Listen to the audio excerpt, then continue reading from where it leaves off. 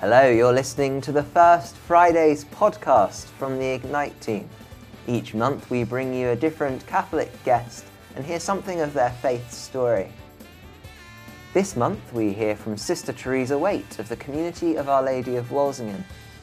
She tells us a little bit about hearing God's voice in her own life. If you'd like to join us live for the First Fridays show, we're on YouTube at 8 p.m. UK time on the first Friday of every month, with guests, music and conversation. Otherwise, you can catch up on YouTube or here on our podcast. Hope you enjoy the show.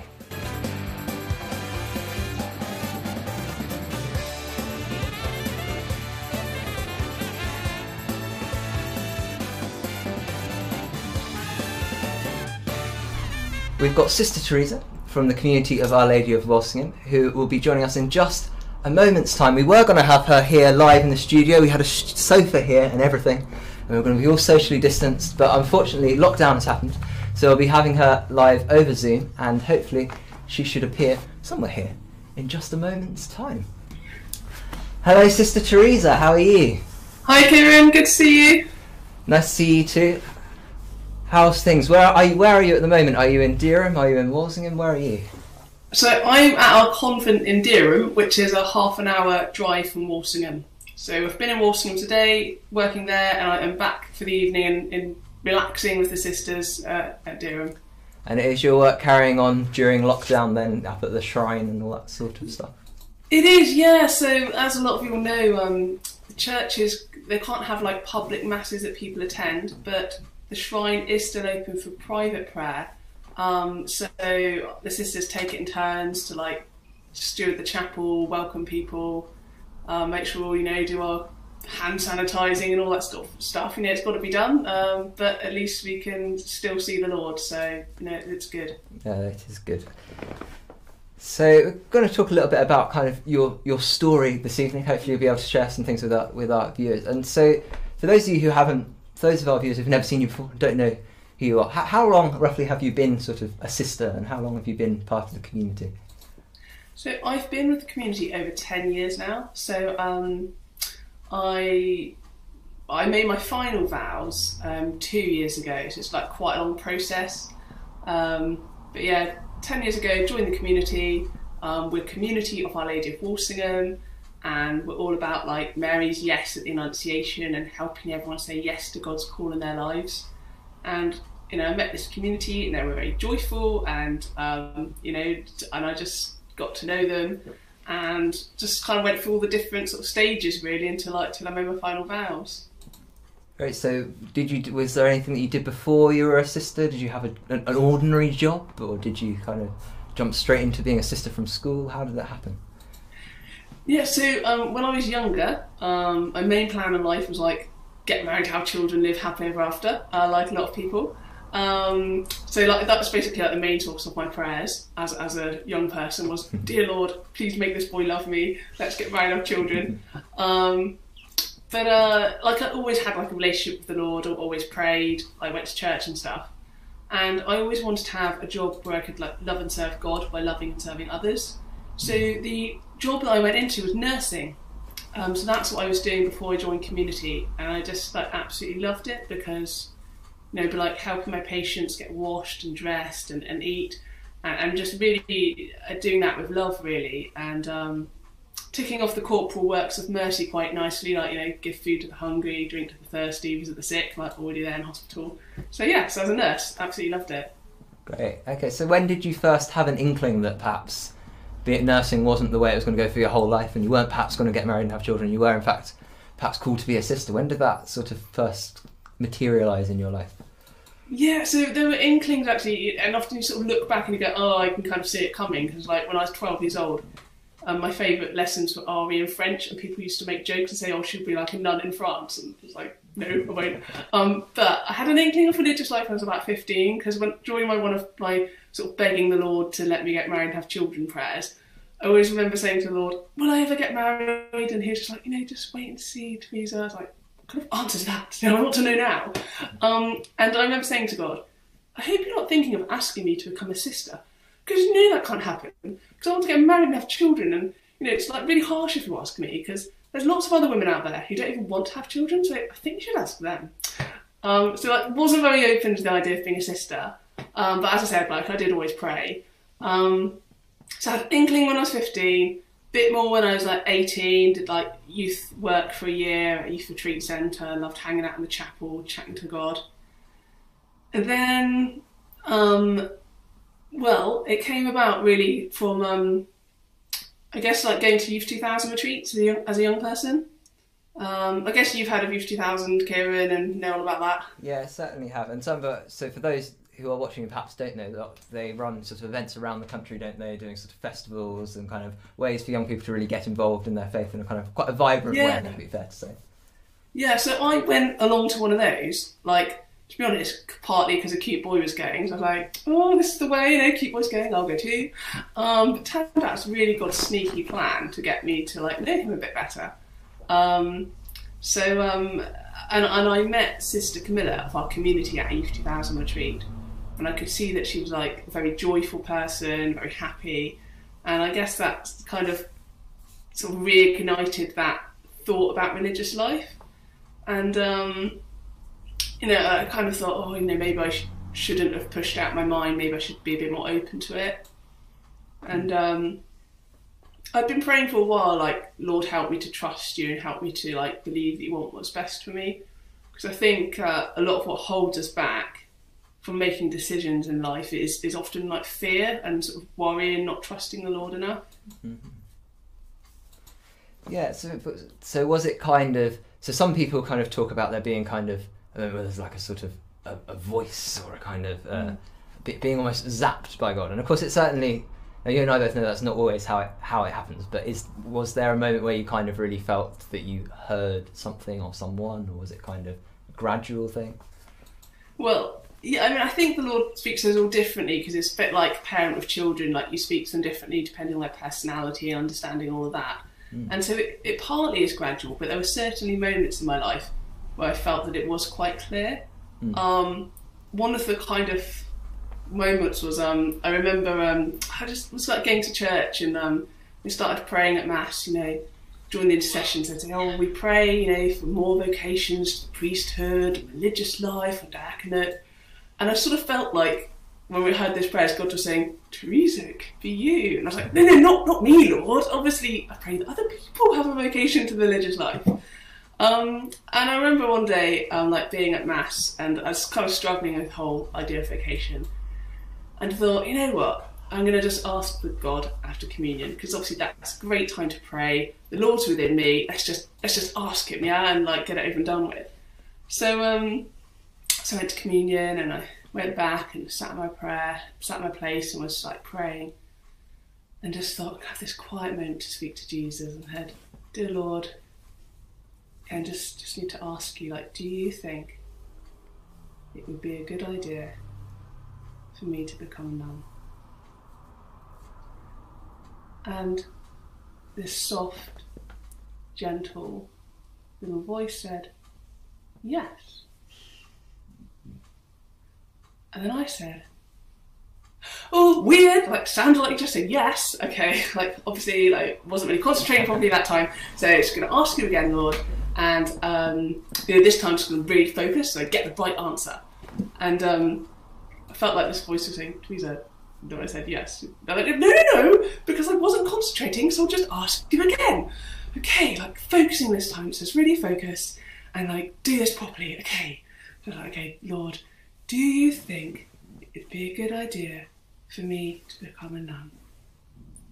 And just as this little voice is sort of saying yes, I think in my head a bit louder, no. Okay, great. So Lord, you said no. That's good. Final answer, isn't it, Lord? I'm glad we've totally got that sorted. So you've said no. Don't become a nun. Great. So I'll get married and have children. And then this voice gets a bit louder. It's like, Teresa, that's just you talking to yourself. I said yes. Like, oh. So you really think it'd be a good idea for me to become a nun? Yeah. Okay. But even after that, I was like, well, he only said it was a good idea to become a nun. It could equally be a good idea to get married and have children. So it just depends what you ask God. And, we all have our ways of trying to, like, hear what we want to hear and kind of manipulate things, don't we? So, lots of little arguments with God. but I think he can take it. I just look back on my life and just think it's kind of like play fighting. We have good fun together, and he always knows he's going to win in the end. Yeah. That's great, and because I think a lot of people will sort of think, well, okay, I'd like to do what God wants me to do, but actually kind of struggle to kind of know what that would look like. So it's really great to hear kind of well, okay, that's what it looked like for you, and of course it will look like for different things for different people, but I'm sure some people will have a similar experience to what you were saying. So you mentioned that one of the reasons that you chose the community you chose in particular was you met Sister Camilla, who's another one of the members of the community of Our Lady of Walsingham, and you said that she had a particular, I think you said joy or something like that, didn't you? And I think that's probably a good start, I imagine. But was that the only reason? Was there other things that kind of drew you in particular to Colway?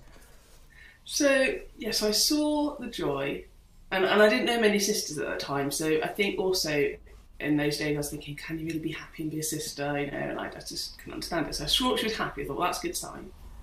And what else? I think I spoke to her at a Youth 2000 retreat actually, and it's kind of a funny thing because I'm actually naturally quite shy and quite introvert. I don't really chat to people, so I met her at another retreat, and I just sort of said politely, "Oh, it'd be nice to sort of catch up with you sometime," meaning like sit together at supper. And she thought I meant like have a proper appointment to talk. I said, "Oh, great, I can see you tomorrow at like 3:30." And I sort of walked away feeling a bit confused, thinking, "Oh, I've got like an official appointment now." But I felt embarrassed to go, I didn't really mean like a proper talk. So we ended up having this proper conversation about religious life, and it's quite good because I said, "Oh, well, there's this boy and I really like this boy and I came here because I'm a cute boy, but I feel like God might be wanting me to think about becoming a sister." And what really impressed me was I felt like she wasn't trying to like pressurise me either way, and I felt like she had a real kind of care for me as a person, and just what is God's will for me is the most important thing. So she wasn't like, come join us. She was like really listening and caring about what would be good for me. Yeah. And I think that's probably what touched my heart as well, because when it comes to vocation, sometimes people just think about priests or being a sister or religious brother or being a deacon. They don't think of like marriage or single life or even the work you do. Like everything can be a vocation. The thing is responding to God and doing God's will and living a life of love. And I'd always felt like, the main thing is loving God and loving your neighbour. That's what we want to help people to do. And so I think the fact that she was accompanying me in a way that she was kind of had a freedom and wasn't biased and wasn't trying to make me do what she thought, I just found that really encouraging, and I thought I'd love to be able to offer that to others, because if we all just grew in our love for God and said yes to God's will, then we'd have better nurses, doctors, teachers, everything would just be better because we'd be doing it for the love of God. So I think that's what inspired me as well. Yeah, and so many people, when they're making kind of day-to-day decisions, don't necessarily think, oh, you know what, I'm going to ask God about being, whether I should go to university or whether I should take this particular job. But actually, all of us would benefit from the insight of the most important person in the universe. He's got So, you joined the community. Were there any moments where you were kind of like, oh, maybe this isn't for me? Or was it a moment when you arrived, it was like, I definitely know this is definitely for me? Or how did that pan out? I think when I joined community, my attitude was, I think I need to join it as if this is the thing. I think that needs to be the attitude, just because it is quite hard in community, like, living with different people, being challenged in different ways. So I thought, I'll live as if this is it, unless God makes it really clear that it's not his will. But yeah, I think when I first joined community, like my family were a bit unsure about it. My mum said afterwards she was sort of hoping it'd be like finishing school. She's like, I just thought, you could learn to cook and like learn a few useful stuff and then come back after a year. And I do remember at one point thinking, oh yeah, well, I've learned how to cook now and I've sort of learned some of my faults and, I'm probably a bit nicer than I used to be, so maybe I'll be quite a good wife. But by that time, I really loved Jesus a lot more, so I was like, no, I really want to be with Jesus. And there are a few times in community just when it's hard and you think, oh, just forget it, just give up. I think, no, just keep going. Like, my kind of attitude is, like, what's the worst that could happen? You could have a difficult life, but, if you love God. then at the end of the day, go to heaven. So it's all good. I just think it's totally worth it, and actually is a really happy life, like much more than I ever would have thought. Well, that's great. And I think something that sometimes people fail to appreciate about religious and priests and so on is it's very much, usually their vocation story is a love story. It's something, they fall in love with something and they really end up wanting to do, even if initially they sort of don't necessarily think, they might, like you think, oh, none's not for me, I want to be a wife or I want to be a husband or whatever. They do fall in love with the idea of that way of life, and that's something very beautiful. So Coe are based in Walsingham, or you work in Walsingham at the Shrine. What's kind of special about Walsingham for your community? Why does that? What significance does it have in your lives? So Walsingham is where we're remembering the Annunciation. So as you'll know, like from the Christmas story, Annunciation is Angel Gabriel came to Mary, said, asked her, to be the mother of God. She said, gave her fiat, let it be done to me according to word, and Jesus was born of Mary. So that's good news. So in Walsingham, it's like a little old village, and it had a model of the house in Nazareth. So basically, Our Lady appeared like in spirit in a dream, in prayer, not quite sure, to this woman called Rocheldis who lived in like the 11th century, 1061. And said, can you ask her to build a model of the house where the Annunciation had taken place. So the idea was that people obviously couldn't go to Nazareth, like in those days. You couldn't travel that far, and wars and crusades and stuff going on. So they would have a model of the Holy House in Walsingham, and people would come and visit it. And in fact, it became a really main shrine, as a lot of our listeners will know, and kings and queens of England came there, and all about the Annunciation. So our community is kind of bringing that message to people, so about Mary's yes, but there's a lot we can learn from it. So we can think about like silence in the Holy House and the stillness. We can think about Mary being someone who pondered the word of God and kept it.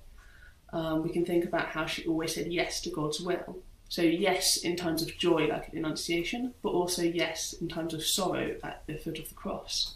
So Mary is really our model for us, and we see her as like the mother and the model of vocation, but all vocations, because she's the one who said that perfect yes to God.